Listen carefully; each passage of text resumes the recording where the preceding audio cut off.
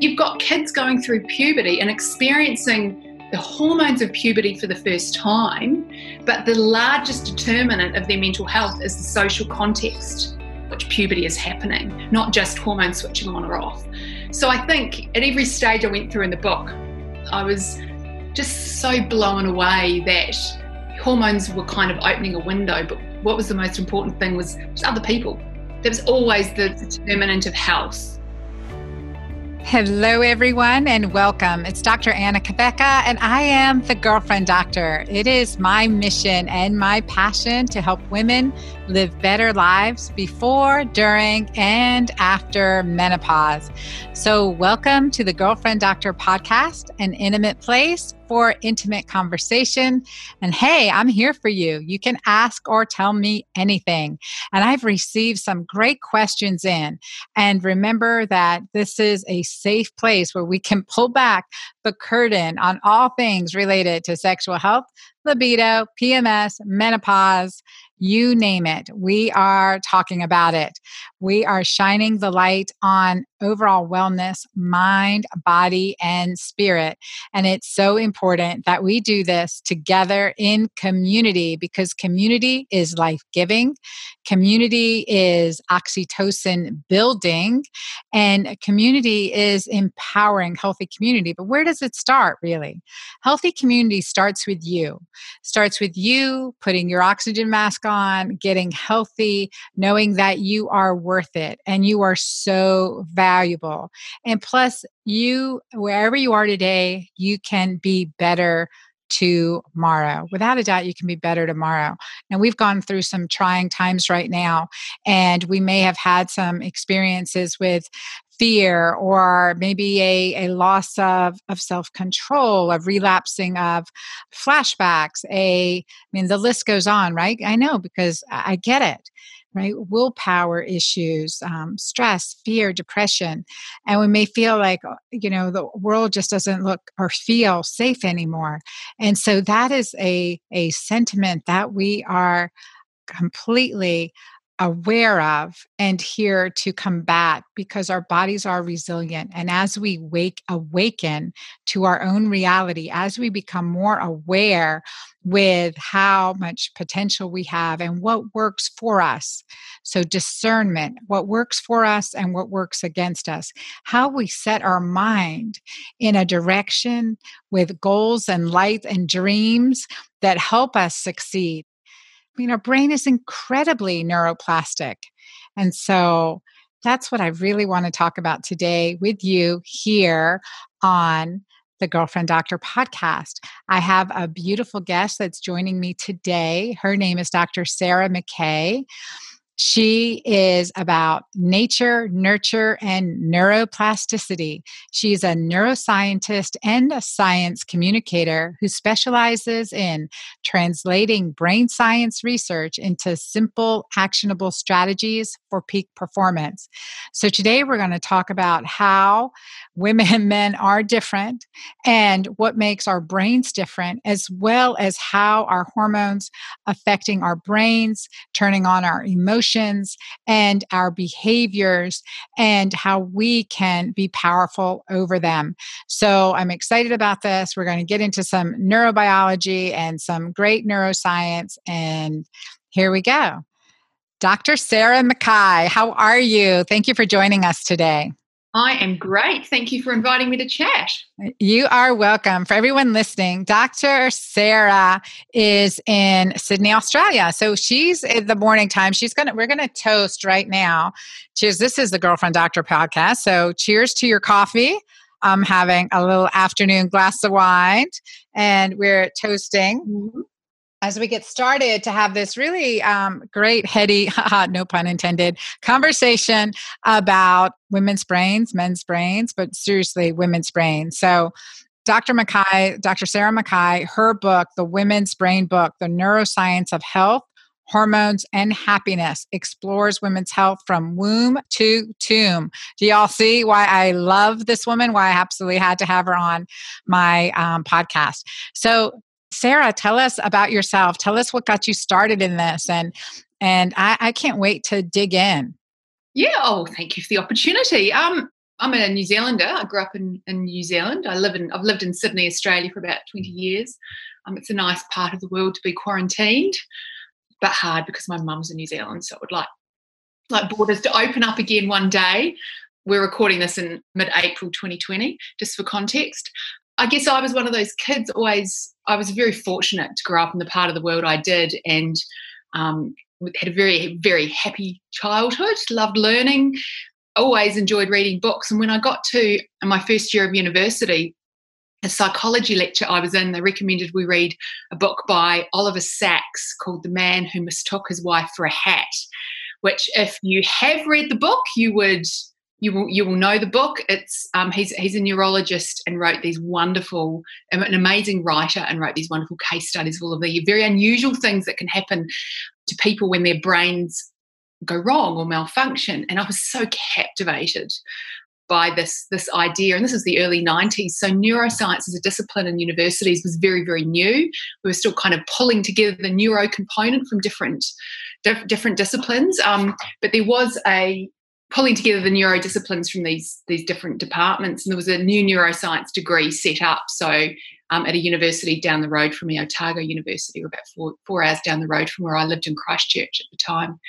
So I headed off to study neuroscience, and that was sort of the early 90s, and it's really been kind of my North Star ever since. It's such a fascinating, deep, broad subject. Now, I was incredibly fortunate to win a scholarship to Oxford University in the UK, and I did a master's and then a PhD there, taking a look really at these ideas. Back then, we didn't use the word neuroplasticity, even in the research lab, but was really interested in what guides the wiring up of neurons in the brain cells. How do they form their sort of synaptic partners? And I was looking then, very old-fashioned question now, was it nature or was it nurture? Is it kind of genetic? Is it innate, or is it environmental and experiential? And it's kind of a bit of both was the answer. And then, I moved to Australia, did a couple of postdocs here, and brought my Irish husband from Oxford with me. He's an economist. And we thought we'd come to Sydney for a year. So, that'd be a nice place to go and live for a year. That was in 2002. And while I was working in research in the universities here, I just was starting to loved neuroscience, but was frustrated with academia and trying to get papers published and trying to get research grants. And I felt like everywhere I turned, there was all these gatekeepers, and I couldn't really I didn't have the freedom to kind of think about what I wanted to think about, because in academia and research, which is fundamentally necessary, and you probably know this, you have to become an expert on such a tiny niche. I felt like I had FOMO of all the other neuroscience out there. And I eventually, after about 5 years of sort of soul searching, hung up my lab coat and set up my own business and science communications, because I saw there was a real gap and a thirst for people wanting to understand about what was happening in the neuroscience research lab. And there's just been this growing interest in the brain. What do we understand? Where is contemporary neuroscience, and how can we apply that to people's lives? And so that's kind of what I've done since I had my boys, one of whom just walked in there. And I suppose along the way, there had various opportunities open up to me, and I was approached by a book publisher who said, "Why don't you write a book?" And I went, "Oh God, I'm not writing a book." That sounds like a lot of hard work. And I don't really have any good ideas. And she's a very charismatic woman. Hat tip to Jean Rickmans, who's now my book agent. And she said to me, "Well, why don't we just meet over coffee and have a chat?" And I was like, "Oh, okay, I can do that." Back in the days when you could do things like that. So we met, and she said to me, "What have you ever," I said, "I haven't got an idea for a book." She said, "Well, what have you ever written for an audience that's really resonated?"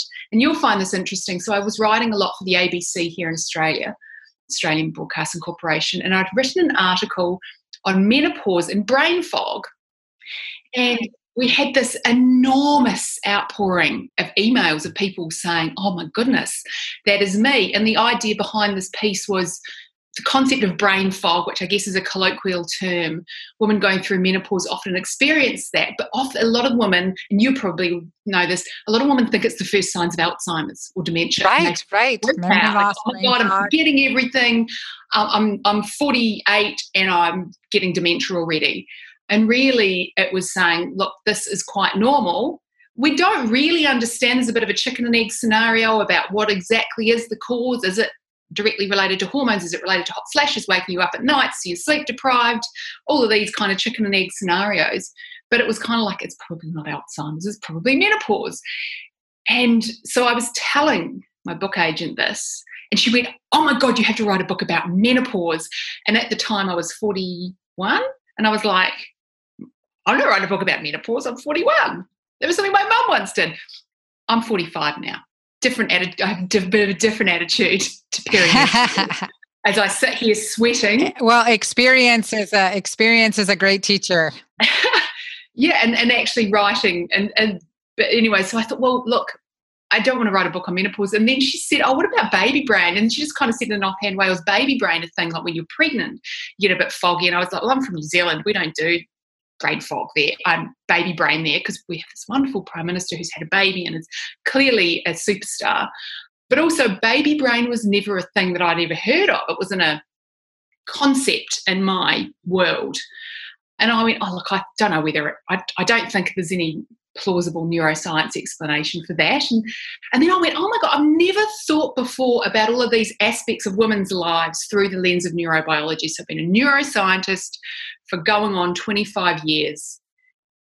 Owner of a female body and brain since I was born. And because neuroscience is so broad and deep, I had never thought about puberty in the brain, periods, the menstrual cycle in the brain, pregnancy in the brain. And I thought, well, maybe I could write a book taking a look at all of these aspects of women's lives through the lens of neurobiology. And we were like, well, there's the book idea. It was not planned. It just sort of happened. And I think part of the beauty of me having no agenda going into this is like, I'm a neuroscientist, just want to understand a lot of these ideas, is that I just very much went in taking a look at what does the latest neuroscience research say on all these different points in the lifespan. And I just read them and wrote them and talked to loads of really interesting people. And that was kind of how the book came about. I love it. I think it's great. And especially you said the first thing, let's get some definitions for our audience too, is the neuroplasticity. Let's talk about that. You said we didn't have that word way back when you were at Oxford, but now we see it everywhere. So let's talk about neuroplasticity and what that means. And then I definitely want to get into the stages of our brain life. Look, neuroplasticity is this kind of umbrella term used now in neuroscience. Back then, I was looking at brain development, the kind of the early phases of brain development after birth. So those first few postnatal sort of days, weeks, months. Like the brain is obviously developing and growing and being shaped and sculpted. And that shaping and sculpting and developing and which neuron wires up to which neuron is now the kind of the blueprint is laid out by our genetics, and then experience, the kind of experiences we have shape and sculpt that original plan. So we're all kind of born into this world with this brain that's like, hey, well, here I am to learn about who I need to be in this world I'm living in. And then the experiences that you have in those very first years kind of lay a lot of the foundations for how you're, teaching you, adapting to the world in which you live. And that ability of the brain to adapt and to be shaped and sculpted by either innate patterns of electrical activity very, very early in development, prenatally, and then throughout the lifespan, being shaped and sculpted by the events that happen, essentially is neuroplasticity. Now, if you want to get into the kind of the neurobiology of this word, it kind of encompasses a whole lot of different terms. It encompasses the birth of new neurons, which we would call neurogenesis, which largely takes place during childhood, dips down in the teenage years. And then if it does happen in adult humans, is very, very rare. A lot of people think this word neuroplasticity is all about neurogenesis and the birth of new neurons, but it's very, very debated within contemporary neuroscience, the degree in which new neurons are born throughout the adult lifespan. If it happens, it's probably very rare. The greatest degree of plasticity that occurs throughout the lifespan is kind of the changes in the strength of connections between neurons. So how kind of reliable is that connection? How well worn is that path? Might be another kind of way to think about that. How efficient is that network? And so that's kind of the level of the kind of the connections or the synapses between neurons. we could look, zoom all the way into the brain and look at what happens between particular neurons, or we could zoom out. And at some points in the lifespan, we actually see structural changes take place in the brain that we can visualize with an MRI machine. And interestingly, one of the greatest structural changes that we see in women's adult brains, obviously brains are shaped and sculpted all the way through childhood, especially during the teenage years. And then if we were to kind of take images of the brain, we wouldn't see many sort of large structural or plastic changes taking place through most of adulthood. And hopefully when you reach later in life, you don't see too many degenerative changes.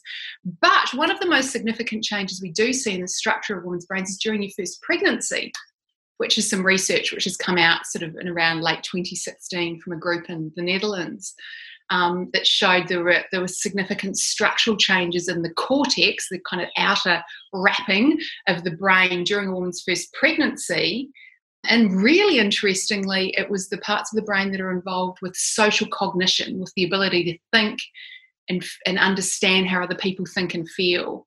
So that's a plastic change that takes place, sculpted by the experience of pregnancy.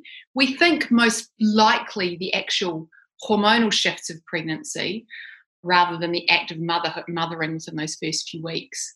So we see all different kinds of structural changes taking place from all the way down at the level of kind of cell to cell, all the way out to being able to see changes take place. So neuroplasticity kind of encompasses all of those of the brain and it responding to the things that happen to it. I think that, that is fascinating. And there's so many directions I want to go with you on this conversation.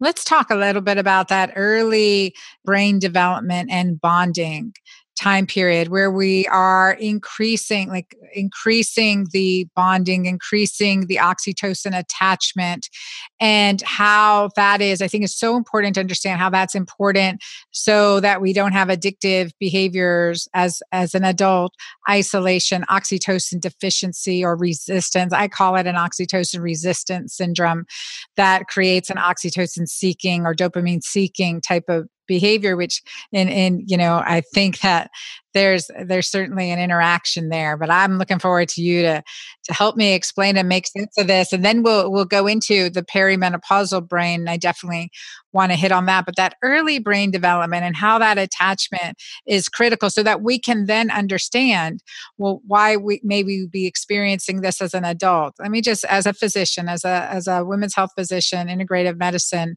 and a gynecologist, when I have a client who has, significant, whatever it is that she's dealing with, my history includes how was your mom's pregnancy with you? How were your early formative years? I mean, it's just, whether I'm dealing with a client for just hot flashes or cancer or autoimmune disease or whatever it is, I want to know those early formative years. And if there's any, energetic shifts that need to be addressed there.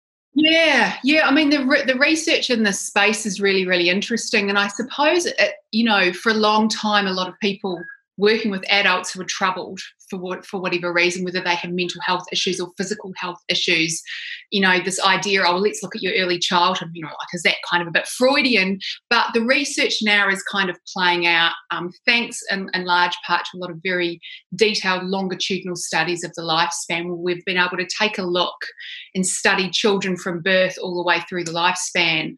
And I think it's really important to be able to look at how they have been done very carefully instead of just taking a bit of a Freudian, tell me about your mother and your childhood, because we never, we had these concepts, but we didn't have any good solid evidence backing them up. And longitudinal studies following large cohorts, there's a fantastic one that comes out of Dunedin, New Zealand, where I went to university, called the Dunedin study, which has followed over 1,000 people who were born in 1974 every year or two throughout their entire lifespan. They're all now in their mid-late 40s. And there's been no gaps for the data to fall into, and that's where the beauty of those studies have come from. Instead of relying on people's stories about their experience with their mother, we can actually look at every aspect of these kids from their adults, from their dental records to their school studies to every sort of detail of their family history. They've had MRI scans through to mental health kind of reports done. They're not looking at, what's their income, who have they married to, what are their children like. So every aspect of their lives has been well studied.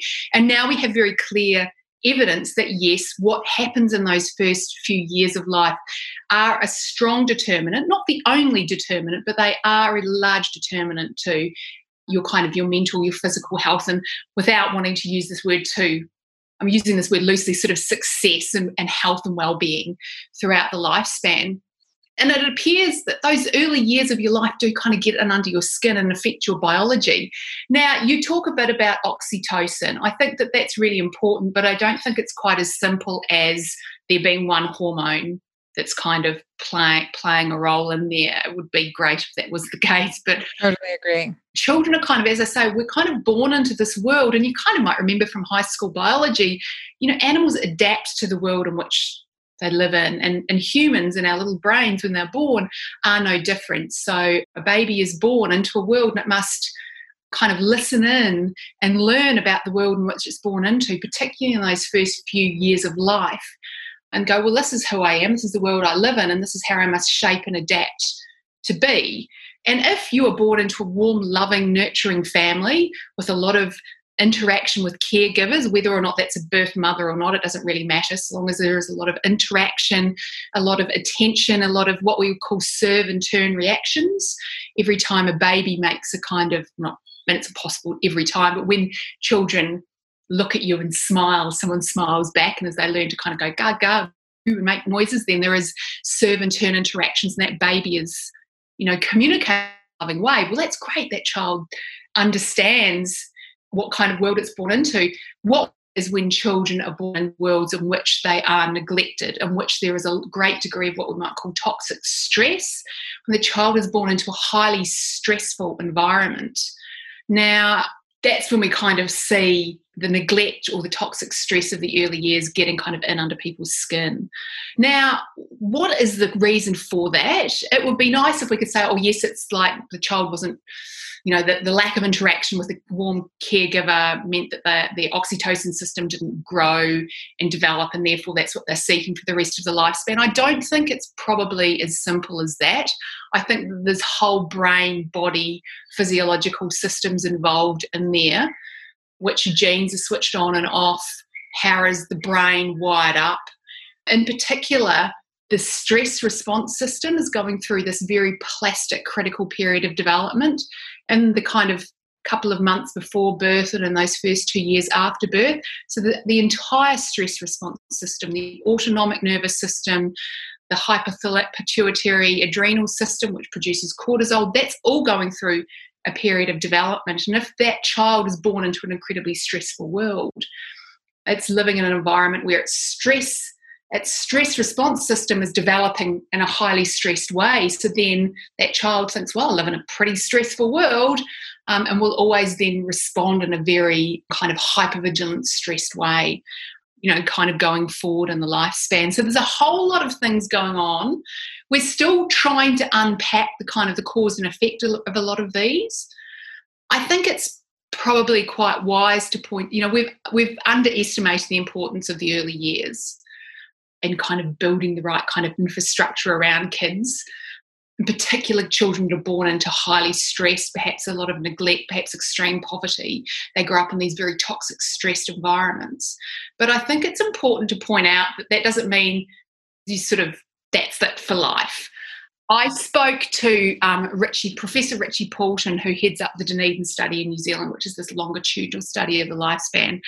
And we were talking a lot about they can go back and look at the first couple of years of a child's life and predict with a great degree of accuracy which child will end up in prison, which child will end up with mental health problems, which child will end up consuming the vast majority of kind of social services resources, which are the ones that, kind of require the great investment of the government into kind of social support services.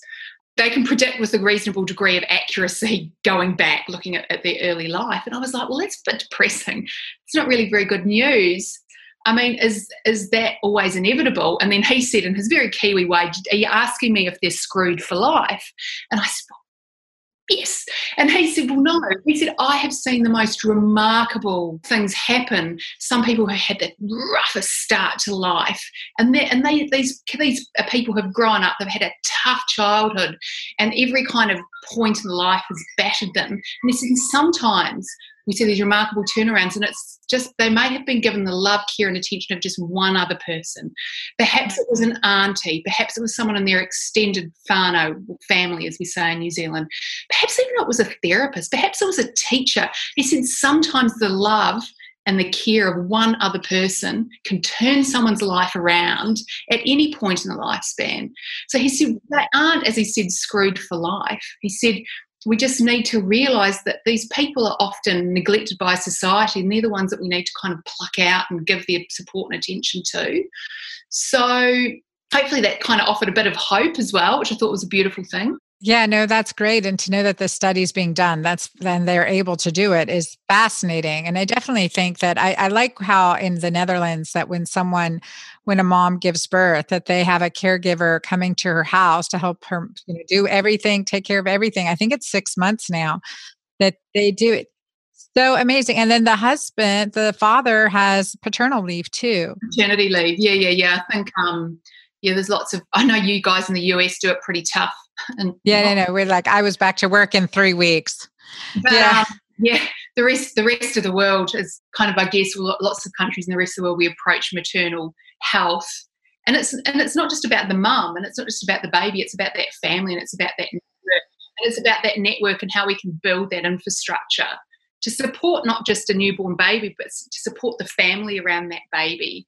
And it was interesting because at every point in the lifespan that I looked at in my book, whether I looked at early childhood and whether I looked at the research, spoke to the researchers, spoke to the health experts, whether I looked at late childhood, whether I looked at adolescence, puberty, the teenage years, whether I looked at, new mums, a woman going through pregnancy, menopause, going into aged care. It didn't matter at which point in the lifespan we were looking at. It didn't matter whether it was boys or girls, males or females.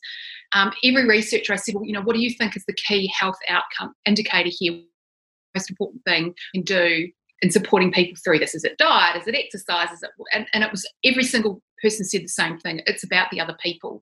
It is about the social prescription. It is about putting, it's not about me, it's about we. What can we do to put the right support systems around people, new mums? What can we do for them? How can we help kids transition into primary school? What can we do to help teenagers when, young people, when they're entering puberty, boys and girls, when teenagers are going through all that kind of turmoil of the teenage years? It's always about other people. It's not about me, it's about we. I love that. Oh my gosh. It's not about me, it's about we. Like young people entering puberty for the first time, that's when they often become more vulnerable to mental health issues. We often go, oh, well, it's, young kids. I've got a 12-year-old, he's turning 12 on Monday. I have a 12-year-old too, 12-year-old girl. Yeah, they get cranky and you go, oh, it's hormones. And there's a very interesting study done here in Australia looking at children entering puberty and the development of kind of emotional turmoil and mental health issues. And if you have a little girl entering puberty, early but normal, say she starts developing breasts and maybe gets her period at like 9, 10. Early but it's not normal, in the beginning of that kind of curve.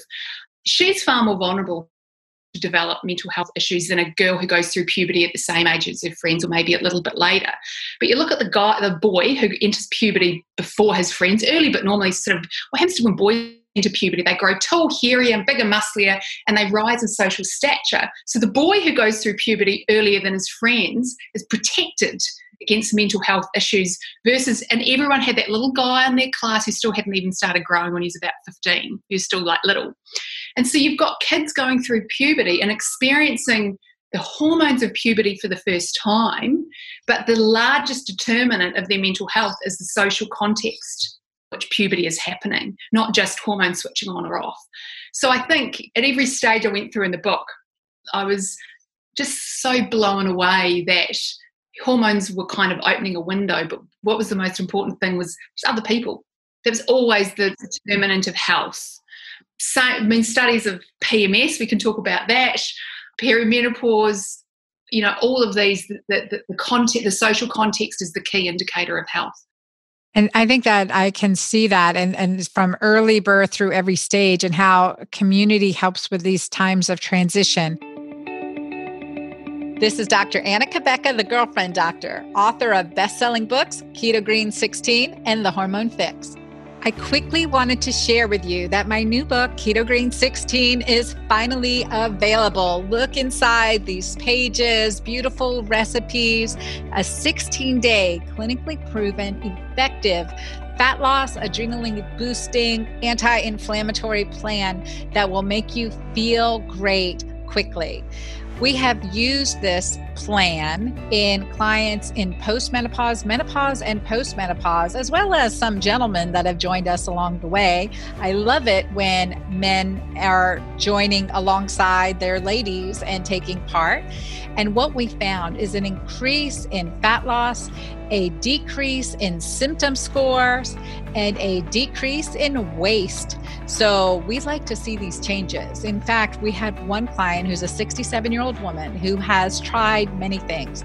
She was diagnosed in the past with breast cancer and had felt that she had hit a wall and she was just going to have to power through or struggle for the rest of her life. Just within one cycle of Keto Green 16, she not only felt tremendous, but she said she was happier than she's been in forever that she could remember. And she was no longer feeling like, when is the next shoe going to drop as far as waiting for another diagnosis? She felt empowered over her own body and that she has taken this control back. Not to mention losing some weight, improving her blood sugar with a decrease in hemoglobin A1C, as well as some other really important health markers. Now, we've had a gentleman in the plan. His name is Daniel, at 57 years old, with 80 pounds to lose, on blood pressure medicine, at risk for starting blood sugar medicine. He did one cycle of Keto Green 16 with his beautiful wife, and within 16 days, his symptoms dropped tremendously. His blood pressure improved so much that he has to be weaned off his blood pressure medicine, and he lost 30 pounds. I know. Crazy, right? And what other clients have told me, especially during the quarantine, is that they felt like they were doing something good for their body. They could focus on their health and their resilience, which made them feel much stronger and healthier. And so I encourage you to check it out, Keto Green 16, and I am pleased to be on this journey with you. One thing that I caution in my work and my practice is certainly in the pre-pubertal girl or in that transition, I often would see girls coming to me at age 13, 14, 12, even on birth control pills. And we're like, okay, we cannot suppress this transition. There is a rewiring that is happening neurologically. And I see there's no difference in the perimenopause, menopause. We can't suppress, and we can support, but we can't suppress the transition. I could talk about the wiring. I mean, we go through, like, puberty is not a disease, menopause is not a disease, and there's a necessary hormonal transition here. And I wanted to just kind of compare and contrast these two major life transitions in the brain. Yeah, well, that's really interesting. I mean, I guess one way, there's kind of what we would call like kind of a biological clock in our brain, which sort of switches on, which is the indicator that, it's time to kind of kickstart puberty. And it's and we don't really know what kind of determines that biological clock in our brain to sort of switch on and send a message to the ovaries to kind of start developing and maturing, and to kind of kick off menstrual cycles in girls, and to kind of kickstart the testes to produce testosterone, to kickstart puberty in boys. But it's interesting because the brain kind of switches the gonads on the other end of the lifespan for girls, not the other end, hopefully halfway through your lifespan, it is the kind of the ovaries sort of kind of running out of steam, which then have the effect on the brain. So, there's kind of a bit of a nice shift. And I guess all the way through, from puberty through to menopause, pregnancies aside, and whether or not you choose to take hormonal contraception, there's a nice kind of chit chat between the brain and the hormones, and they're kind of going back and forward. But as I say, I certainly, from my research, don't believe that hormones are the loudest voice in the crowd. I think it's other people which play a large role in influencing a lot of our health outcomes and our expectations and how it all kind of plays out. Of course, we've got to be support our biological health, but there's other things going on. If we look at how teens kind of go through the big transition through puberty in the teenage years, that it's most likely a lot of the sort of the changes that we start seeing happening are kick-started by the hormones of puberty. We think, we don't know, or whether the two just kind of channel along together. We see that if you were to look at 1,000 girls and 1,000 boys, the girls' brains start developing about a year or so before the boys, and that's kind of typically what we see. Girls enter puberty a year or so before boys. Boys eventually catch up. Of course, there's always people at either end of that normal. And girls and boys, but a bit later. But what we see is that a lot of the subcortical structures, the structures that kind of sit a little bit deeper in the brain, which are involved in things like interpreting what is happening in our body, kind of regulating our emotional responses, these kind of start developing earlier, an adult-like state, earlier than the prefrontal cortical part of the brain, which is the part that sits in behind our forehead, which is involved in kind of all sorts of things, from being able to do algebra to social cognition to judgment and planning and reasoning, and being able to kind of what to pay attention to and what not to pay attention to, and importantly, being able to regulate emotions. So a lot of the difficulty with managing emotions that we see in young people is just a bit of a developmental mismatch between the emotional part of the brain kind of develop faster than the kind of the top-down control part of the brain. I think it's important to realise, though, that in particular, this prefrontal cortical part of the brain is going through this exquisite period of heightened plasticity, a critical period of development, in much the same way that perhaps infants and toddlers' brains go through when they're learning language. So the brain go through this exquisite phase of plasticity kind of around ages 3, in which they absolutely require learning language to wire up in the appropriate way to set you up for being able to speak a language for the rest of the lifespan.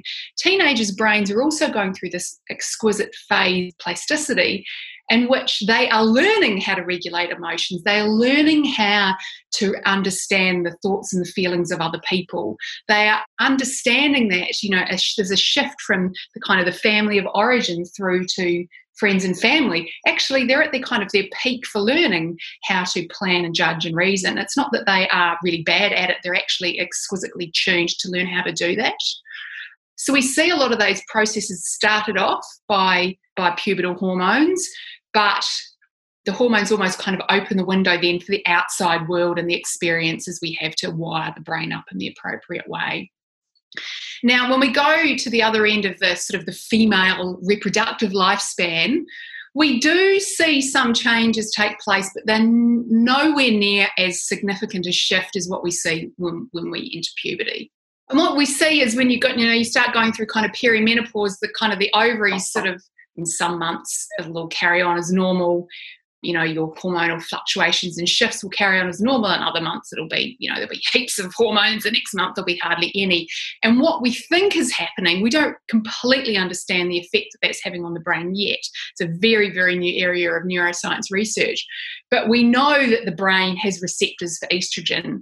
We think it has probably a similar distribution of receptors for progesterone, but we don't really actually know in adult human women yet. We only understand what rats and mice from the research lab have.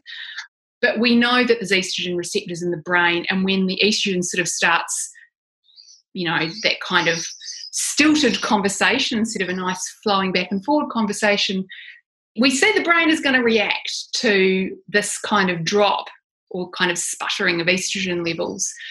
Now, one of the most significant changes that we see, and one of the few that's very well understood from the perspective of neurobiology, is changes that take place in the hypothalamus, in particular the part of the hypothalamus, which is a very part of the brain buried quite deep down, which is involved in temperature regulation, so thermoregulation. So one of the most common symptoms, if women are going to have a symptom going through perimenopause and into the menopause, is hot flashes or hot flushes, whatever you call them, wherever you live in the world. And what we think is happening is that in our hypothalamus, we have kind of like a thermostat. It's set like a thermostat with a lower level and an upper level. And what we think happens is when you're going through perimenopause with this kind of unreliable influence of estrogen, is that the thermostat kind of gets a whole lot narrower. So your kind of set point is kind of a whole lot narrower. So you don't have to get that much hotter or indeed that much cooler. You don't need to, your body temperature doesn't need to increase that much until suddenly a signal is being sent to your entire physiology. Oh my God, it's really, really hot in here. So we haven't, so the thermostat, the kind of the top level's gone down and the bottom level's gone up a bit. And that we think may be part of the reason why lots of women then experience hot flashes and night sweats. And I certainly, from my own personal perspective, after writing the book, and thinking, menopause, that's something that's a long way off in my future. I'm now 45, about a year ago started getting night sweats. It's driving me absolutely bonkers. And I'm pretty fit, pretty healthy, eat a pretty good diet. And I was like, well, here we go. Now, you probably might disagree with this. However, I eventually went and talked to my OBGYN, which is not really an obstetrician when you reach this age anymore. They're more of just a GYN, not the OB. We forget about the OB bit. And I went back on oral contraceptive pill, which I had been on for many, many, many years, all the way through my 20s and 30s up until I had my kids. And I'd never had any side effects. It was always suited me very well. So went back on that because I did what I know a lot of, the jury's kind of out, but certainly for me and from my research, instead of dealing with these kind of fluctuations, just tramline them and put in a bit of synthetic estrogen, which I know a lot of people might be quite uncomfortable with that, but the synthetic estrogen then just tramline my hormonal levels. Within a month, the night sweats went away. I went back to, I can sleep. I can win the gold medal Olympic for sleeping really well, and everything just kind of settled back into place. My hairdresser said to me the other day, my hair has changed. It's got thicker again. My skin has improved. And I'm like, I love this synthetic estrogen business. Oh, man. All right. Well, we're going to argue about this, Sarah. We are going to argue about this. No, because it's... Yeah, personally for me, that was my choice to manage the fluctuations, because I couldn't see, knowing my personal health history and how I live my life, that any improvements I could make in my lifestyle, they would have to be my lifestyle is pretty good. So where was I going to see a gain?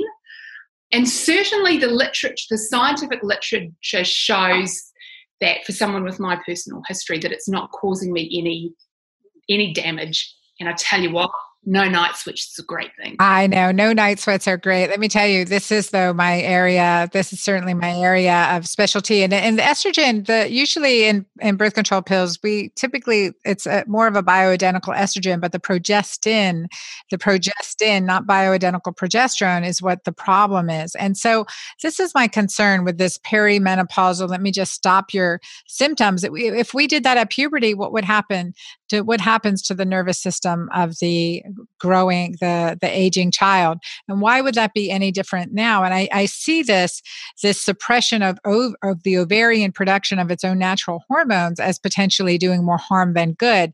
When we want to treat the symptoms, we do. If we need birth control, let's do an IUD, non-hormonal IUD for birth control if we need it. But at this stage in our life, where we really do want to decrease any toxic hormones in our body and allow this transition naturally, but support that bottom line, becoming more insulin. So I'm going to send you my book, The Hormone Fix, because I always say it takes more than hormones to fix our hormones. But look, I am on bioidentical hormones. I do a troche, a submucosal of a combination of tiny little bit of estrogen, a little bit of bioidentical progesterone, but I use my Pure Balance progesterone and pregnenolone cream because I want to support from the top down, and a little DHEA and a little testosterone to support me. I'm 53 right now, 53 with a 12-year-old. So I'm ahead of you a little bit on this one, but that shift makes a difference, and we get a good night's sleep, we get restored, and we also get this clarity back, because many people don't realize there is a neurologic consequence to progestins. And of course, oral birth control increases inflammatory markers such as our HSCRP.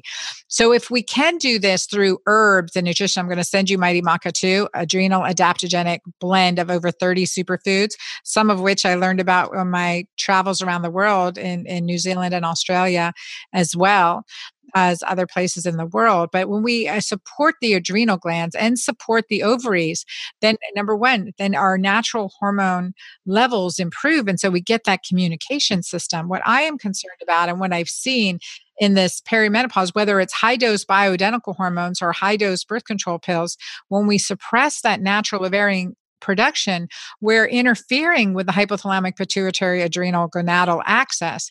And we're also increasing thyroid dysfunction. And so that's increasing sex hormone binding globulin, increasing TBG, thyroid binding globulin. And then next step is hypothyroidism.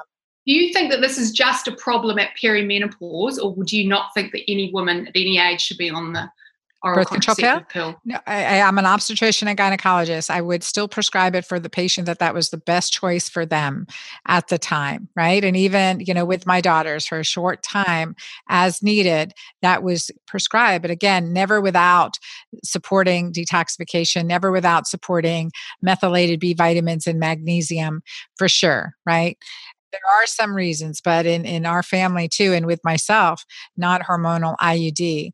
And I feel pretty strongly about the body's communication system, because there's more to this brain hormone connection. Because when I have women who have had their ovaries removed, right, they go through an immediate castration, right? They go through this early menopause, but yet they hit this time period 45, 50, in this age range again. And all of a sudden they're getting hot flashes again. All of a sudden they're experiencing something again. So there's more to our hormonal clock, which I'm fascinating, the brain hormone gonadal connection. So the adrenals are probably doing something there, but there's something more to this connection than just our the ovarian signals. And that fascinates me. And what we do know too from research, when a woman has her ovaries removed before age 65, anytime, 35, 45, and shutting down ovarian production, not much different, that they're at increased risk of cardiovascular mortality and morbidity, cardiovascular disease, over 50% increased risk of cardiovascular disease if we remove ovaries before age 65 compared to others. So even our postmenopausal ovaries are still part of this communication network. And whether we do this transitional hormonal support now, or when we eventually, remove the birth control pills, at some point we switch from birth control pills to hormones, only bioidentical hormones at this point, bioidentical progesterone, DHEA, and then we support that individual at that time. I think that does make a more physiologic sense. It does make more physiologic sense. And I think that's where I really would love to, I'm with you. I'm just trying to figure it out. I'm trying to understand, what is the best way to transition, just like with puberty, like the best way when I have pubertal girls or girls struggling. Yeah, I guess there's lots of different ways to approach this in lots of different parts of the world, and certainly that's my personal approach has been to manage it that way, and it's working really well so far. In my conversations with my OBGYN here, we were looking at, what is my personal risk, and what do we understand about my experiences on the pill thus far in life. And so far, I'm feeling pretty well. I'm feeling pretty healthy. I don't know why a girl going through puberty would necessarily have to be on the pill or not, but I don't think that most people make these decisions willy-nilly. But as I said, what we understand is that when you go through puberty, that kind of opens up, that kind of kick-starts the brain going through that phase of development. And it's not the greater determinant is not just hormones. Is not just our biology, it is the experience we have and all of the other things that are kind of going on in the world. I suppose there's always a lot of controversy around the use of hormones and hormone replacement, from whether it's from an oral contraceptive pill or from some other type of source, when we go through perimenopause and menopause, and that goes back to the kind of the fear that came out of all of the women's health studies. Right, from right. back in. So what's happening to our brain in the menopause, creating that brain fog? Well, this is what the chicken and egg scenario is, and we call it the chicken and egg scenario because we don't necessarily know and what we tend to see is in women who are feeling foggy and fuzzy and like everything's kind of like they're sort of struggling, it's hard to know whether that is directly attributable to hormones, or is it because they're getting night sweats and so they're waking up on and off all through the night. And so they're not sleeping well. And once you're not sleeping well, I mean, you only have to have one bad night's sleep to feel pretty rubbish. If you're not sleeping well consistently for months and months and months, what are all of the kind of the knock-on effects that then are happening? Because without a good night's sleep, you're disrupting a whole host of hormones in your body. You're probably not going to be eating well. You're not going to be exercising well. You're not going to be able to manage your emotions. Your social connections are going to start coming down. So this is what we understand from the perspective of neuroscience and the research that's been done is we don't know. We can't say the hormones are directly impacting emotions. And certainly if we look outside of the menopause and we look at other points in the lifespan where hormones change and fluctuate, for example, taking a look at experiences of women experiencing kind of premenstrual the irritability and emotional kind of turmoil lots of women experience before their period, is that solely attributable to hormones? And the research from the neuroscience perspective is kind of out on that. And as I say, it's not necessarily always the loudest voice in the crowd. So to make the assumption that hormones are the driving factor at every point, I think narrows our focus too much. And especially if our focus is on the wrong hormones, if we're looking at estrogen and progesterone instead of insulin and cortisol, if we're looking at, if we, I think too, the interaction, especially in the transition of menopause, how important, our neurotransmitters are. So looking at our hormones, and this is where I think I'm a gynecologist and obstetrician. I trained at Emory University. I learned the hormonal pathways in and out. I had to memorize them and recite them. Okay. So I know these hormonal pathways, and what was missed were these major hormones, insulin, cortisol, and oxytocin. We know oxytocin. So, I mean, it really is looking at all the reproductive hormones, right? That's important. But if we don't look at the effect of these other major hormones to a degree that we understand the reproductive hormones, I think that does put us certainly at a disadvantage. But also the fact that, we need estrogen to produce serotonin. Estrogen assists in serotonin production. Progesterone's, is necessary for GABA production, and testosterone is necessary and assist in dopamine production. So we look at the neurotransmitters, right? The hormonal communication between our and they're all very intimately entwined. Absolutely. yes, and how when we do manipulate one, we're affecting another in that cascade. So I think it's such a beautiful, and I love it because I love now that, the work of Dr. Lisa Mosconi, your work looking at the brain in women and now imaging the brain and looking at how the transitions affect us. And there's so much more. And I know there's so much more. We're out of time, but I wish we could delve in. I'm looking forward to sharing your book with our audience and just all your work. So, Sarah, please share, where people can get the Women's Brain book and how they can follow your blog, your what you're doing, and connect with you too. And again, for our audience, I want to thank you guys for being here. And it's so important we learn and we open our mind and just continue to learn and educate. This field is evolving, especially as it comes to women's brain. And again, we love that we're mysterious, don't we, y'all? Yeah. And I think that's the thing. There's more that we don't know than what we do know, and I think that there's lots of paths yes, yeah. that we can all choose to follow. And really, it's about being educated and informed, and working with a healthcare provider that will help you make the right decisions for you, and not a fear-based way, but quite a calm. Just take into account a lot of the influences. And as I say, I think that the loudest voice in the crowd is the people that we can have around us to help support us through whatever kind of is happening. And I think that that's pretty clear on a global level. April 2020 we're all being told to, stay physically apart, and everyone's really struggling with that. And I think that that's a pretty clear. I always say I think the social prescription is the one that we should be writing, and I think we're learning that, and we're in a little boot camp to learn that at the moment globally. But yeah, if people want to kind of follow my work and learn a little bit more about what I do, so my website is drsarahmackay.com. If you go to drsarahmackay.com/toolkit, you can download a applied brain science toolkit, which just has lots of sort of tips and ideas for health and well-being, covering things like sleep and exercise and all of the kinds of important good things we should do, as well as social connection for supporting brain health. And I'm on Instagram, on Facebook, and really always enjoy sharing kind of, the latest contemporary neuroscience and how, we can make that useful and practical and applied in all of our lives. I love it. Thank you. So with that social connection, what are the hormones that are most involved in that? So neurotransmitters and hormones that are most involved in that social connection. And I'm following you on Instagram right now because I don't think I was following you on Instagram. I think we can be quite reductionist and look at how does a human, another interaction with another human and change, our biochemistry.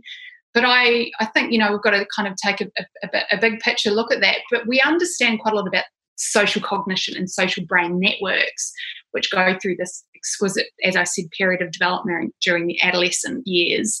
And then this other really newly discovered big shift during pregnancy. It's almost, and we assume it must have to do with the biochemical shift of pregnancy, because it doesn't happen in the first few weeks after pregnancy.